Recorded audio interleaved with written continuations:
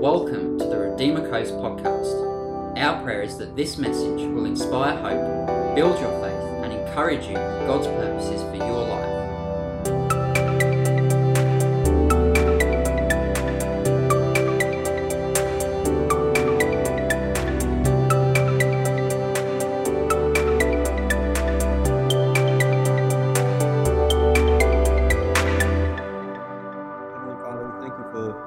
The living word, the word that's alive, the word that's powerful, the word that's sharp, and the word that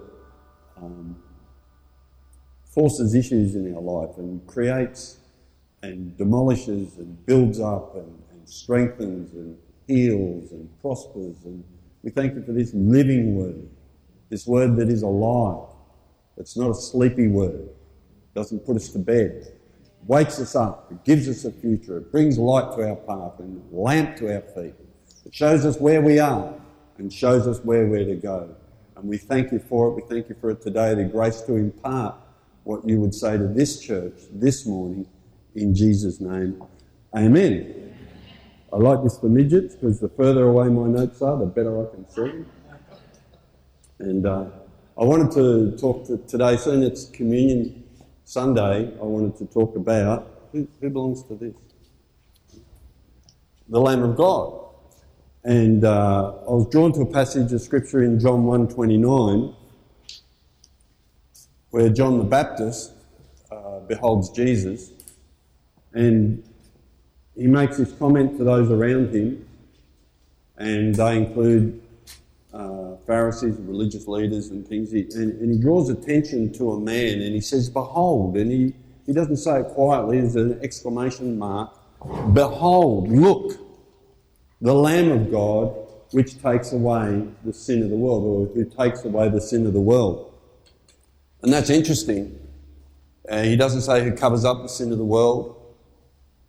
He said he takes it away. Behold, the Lamb of God who takes away the sin of the world. And for a believer, we've got to understand where we stand in the light of that particular word, sin. We've got to understand what happened on the cross. We have to behold the Lamb of God. We have to look. And kingdom words don't always come in a nice package with a ribbon around it. I'll say it like that. Often they are not understood by the intellect. They are gripped by or laid hold of by the human heart. And so many of Jesus' disciples, after he said some words that blew them out, that he said they walked with him no more. And I find that's interesting, because for John to point to a man and say, "Behold the Lamb of God," I mean, that's a bit... And Jesus said this, let me first go to Numbers chapter 21, verse 7 to 9. So what Jesus was looking at, or what John was looking at, was the Lamb of God, and what he wanted us to look at was the Lamb of God, who takes away the sin of the world. So, in Numbers 21, verse 7 to 9, the children of Israel were very naughty. They were murmuring. God wasn't happy. And serpents came in and started biting them, and they were dying. And it's interesting, it says, "Therefore the people came to Moses," in verse 7, "and said, 'We've sinned. For we have spoken against the Lord and against you. Pray the Lord that he take away the serpents from us.' So Moses prayed for the people. Then the Lord said to Moses, 'Make a fiery serpent, set it on a pole, and it shall be that everyone who is bitten, when he looks at it, shall live.' So Moses made a bronze serpent and put it on a pole, and so it was, if a serpent had bitten anyone, they looked." And that word "look" means to discern as much as it means to just look at. But they were in a place where they had to think about it. Because what does the serpent represent? Well, sin. And the serpent was lifted up for them to behold and look at. And when they beheld that serpent, those that were bitten were able to live. And Jesus said these words, "If Moses lifted up that serpent, so I must be lifted up.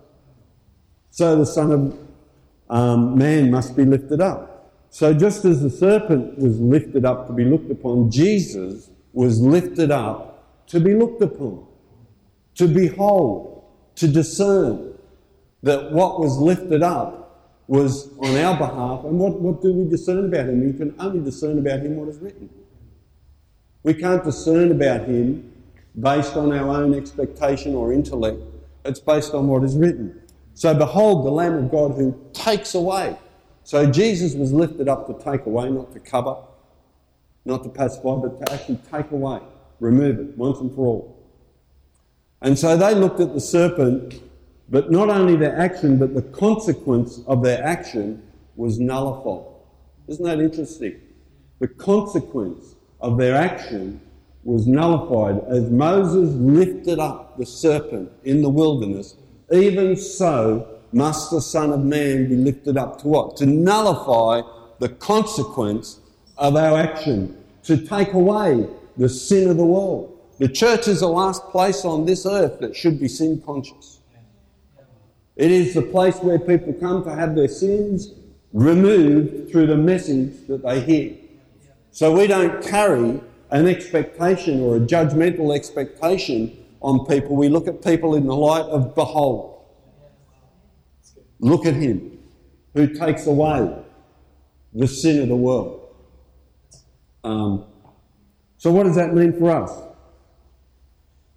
Romans 6:26 talks about the wages of sin is death, but the gift of God, there's contrast. The wages of sin is death, but the gift of God is eternal life. The wages of sin is death, but we behold and we look at and we discern and we come into life. Jesus said, the words that I speak, they are spirit and they are life. They're not words that fit your intellect. And Grant was talking about the various churches. I grew up in a denominational church. I was Baptist.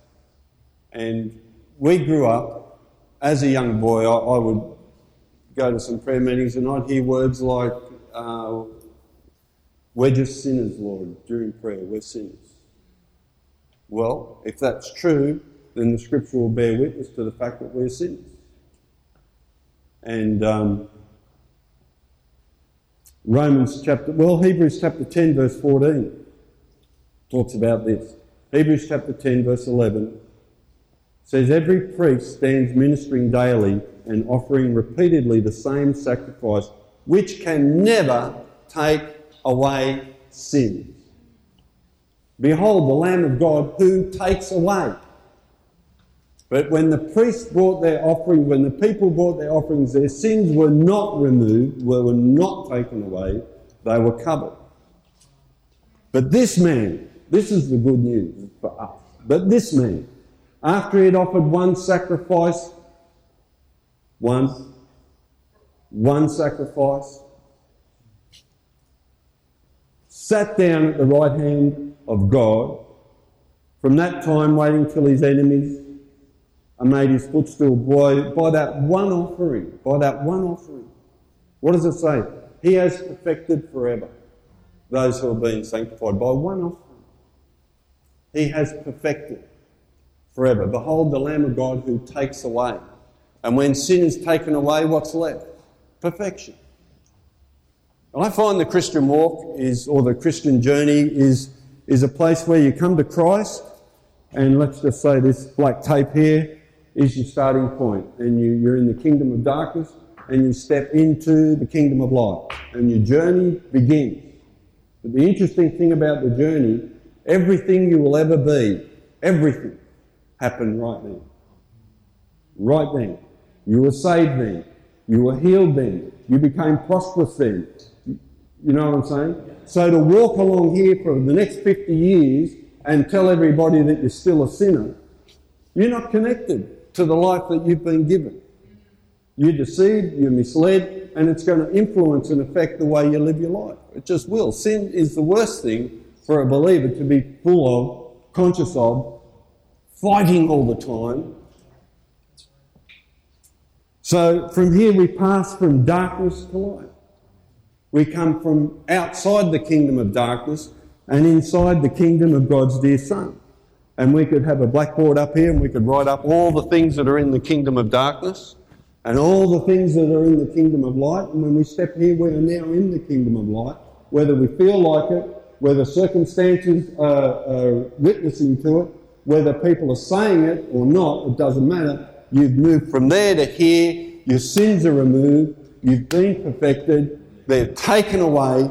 But the first thing, we cannot find any of these places lest we first behold.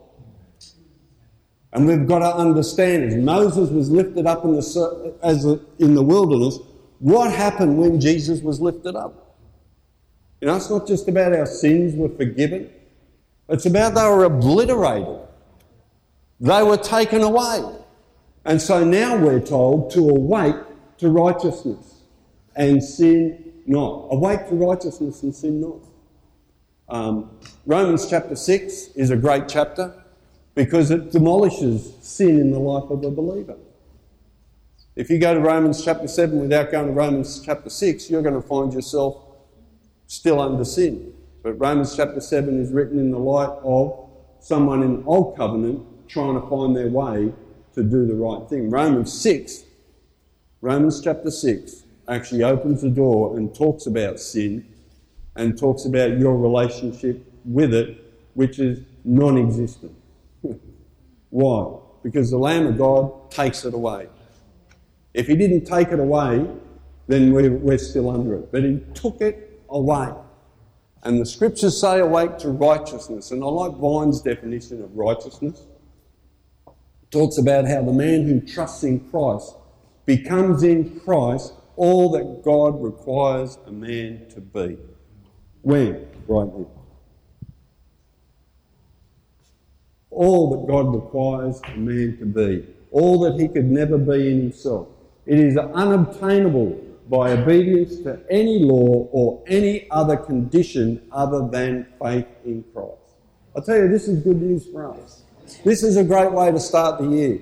But the Jews had to come to this every year when they had their sacrifices. We're brought into a place of remembrance. You know, communion is a place to behold and to look.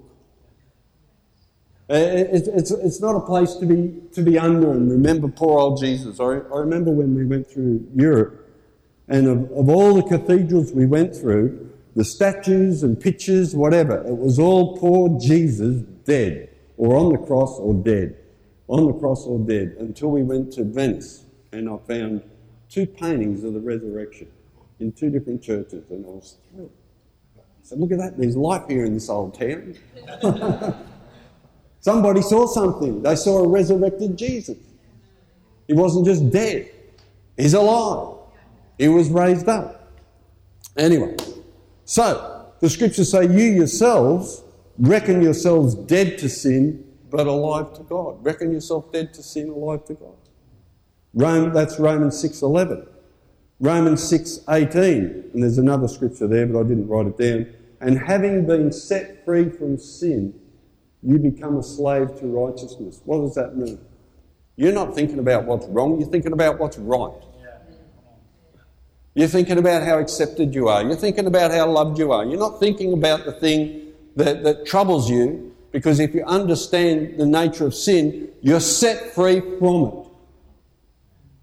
You're set free from it. And this is, walking in the light is not being a goody little two-shoes, it's walking in the truth of God's word. And if he says you're free from sin and you've got stuff going on in your life, guess what? You're free from sin. And that's what will help you overcome any obstacle that you have a problem with, is knowing that he paid the price for you to be free from it. It's gone. And that's what gives you the strength to overcome in life.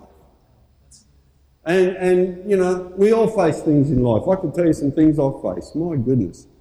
But I always come back to this. I always come back to I'm loved by God, I'm accepted by God, there's no accusation against me, nothing bad happened to me because I did something wrong. Whatever's happened in life needs to be overcome. And to overcome in life, let me say this, you need to have a confidence that this sin issue is not on your head, it's removed from you. Because then you start justifying your negative circumstances and things that go wrong in your life. You start justifying it and giving it a place. giving it a toehold. Give no place to the devil, the Bible says. Give no place. He's the accuser. He's a liar. You know, you just have to look around now, and up's down and down's up and everything's back to front and upside down. It's just bizarre. It's crazy. Isn't it? It is. We need to walk in the absolutes. And we need to understand we don't follow an intellectual gospel. We follow a gospel of the Spirit. Jesus said, the words that I speak to you, they are spirit and they are life. And you might sit here today and say, well, I don't believe that. Well, you're not in the Spirit. You're not getting the life that is in the Word. And the life that is in the Word separates you, sets you free. Take a breath, man. Take a breath. Let it out. My wife used to be a rouseabout. And she'd assist the shearers. That's all right. She's and she says sometimes out in the West Australian regions, country regions, sometimes sheep would miss a couple of seasons of shearing and they'd come in just full of wool and they can hardly move, right? And this is what happens with Christians. They get so loaded down. And what Grant was saying this morning, side journey, the average Christian these days goes to church once a month. You can't live an overcoming life hearing the word once a month. You can't. You need the knowledge of God's word. You need this. You need something to give us a substance so that you, like these sheep, after 3 years in the wilderness, get shorn and they walk out like drunk men. They're so liberated and free and happy and kicking their heels up. That's us. Every time we hear the word, the scriptures say that God called us to be ministers of the new covenant. It's a better covenant. It's based on better promises. And the greatest thing you can know in your struggle against sin is that you already have been freed from it. The greatest thing you can know. There's a disconnect. Why? Because the Lamb of God took it away. He took it away. It's gone. And so there's been a disconnect, as I said before, from the kingdom of darkness. There's a disconnect. There's a disconnect from the old covenant.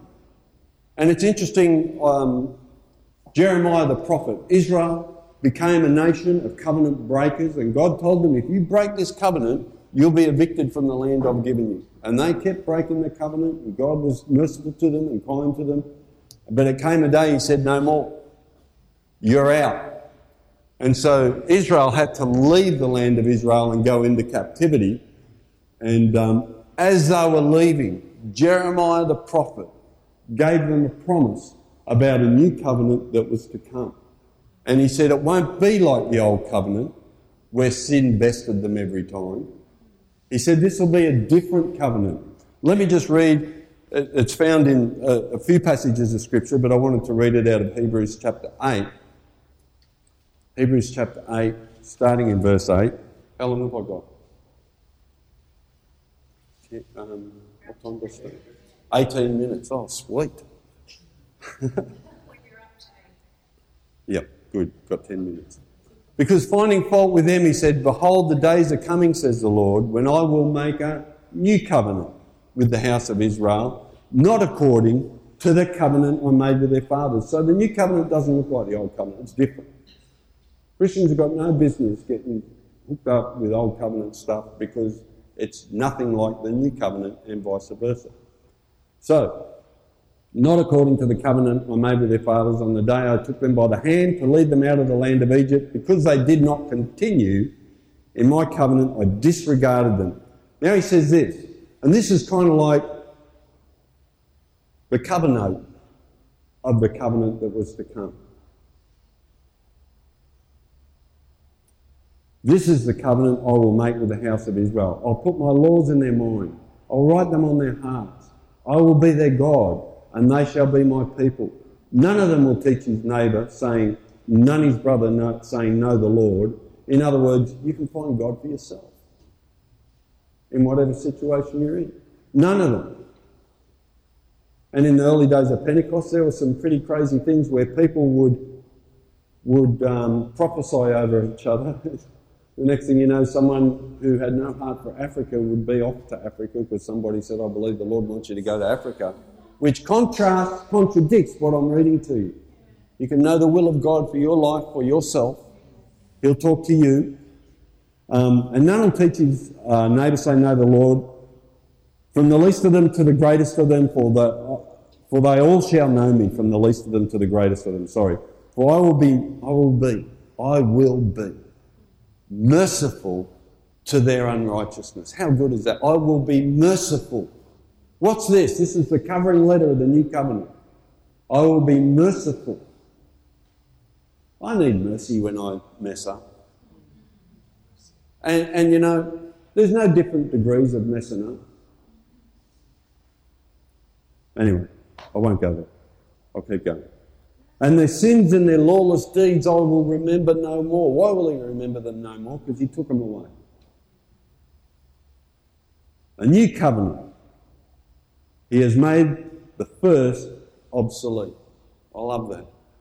And Jesus said, on the night he was betrayed, this is the new covenant in my blood. This is the new covenant. And so Jeremiah had already given the covenant. And I just want to make this statement before we go into communion. I think this is my favourite scripture when it comes to the things of the covenant in Galatians chapter 3 verse 15. It says, Brethren, I speak in the manner of men.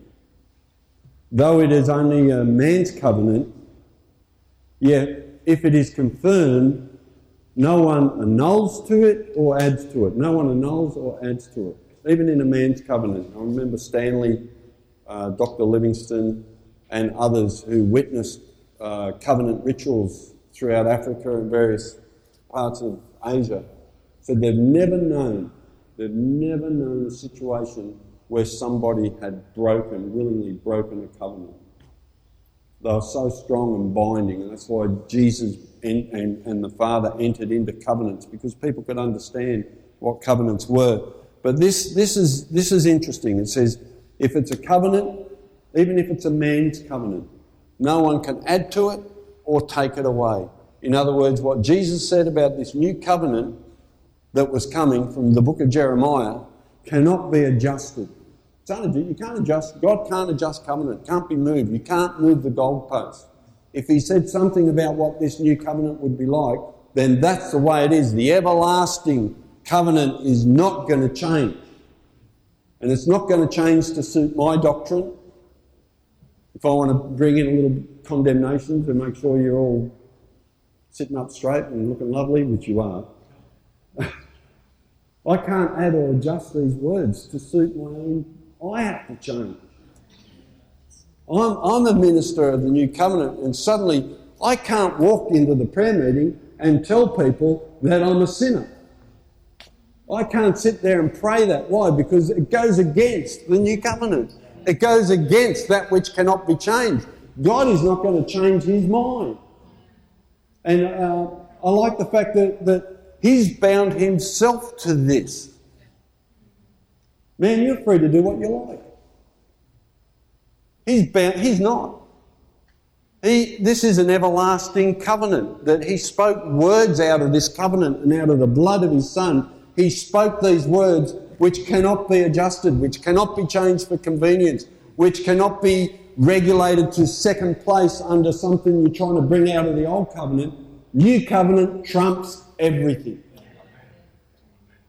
If your sins are removed, they're removed. Stop trying to look for a justification of why stuff goes wrong in your life. Forget that. That's called the curse of the law. And God gave every man, woman and child, he didn't give it to them, they took it. The knowledge of good and evil. We all have a law going on in our outer man, in our head, justifying, accusing. And that's why we need to come to this word and renew our mind to this word, which takes final trump, so that when your mind accuses someone, and it will, when your flesh rises up, you tell it to shut up, because why? You have knowledge. You have knowledge. You have knowledge of God's word? Yeah, they're crazy words, all right, but they're life and they're spirit. And the reason we embrace them is because we behold. We look to the Lamb of God. We discern. We get better than we deserve. You know, it's communion is a reminder of the price paid for redemption's promises. It's not just a reminder of the price paid, but it's we look at him in the light of what it was all about, what redemption is. And it's about setting people free. It's about removing their past. It's about laying out a good future, that this new covenant is a lamp to our feet, and it is a light to our path. And it's good news, and it lifts us up. It doesn't hold us down. It lifts us and propels us forward, and into life we go, convinced of some things, convinced that God is for us, convinced there's nothing holding us back, convinced that every chain has been removed, convinced that, okay, we may have a sin-conscious mind, well, we're going to change that right now because we're a righteous-minded people. We're new covenant thinkers. We're not old covenant thinkers. We're not the knowledge of good and evil thinkers. We're new covenant thinkers.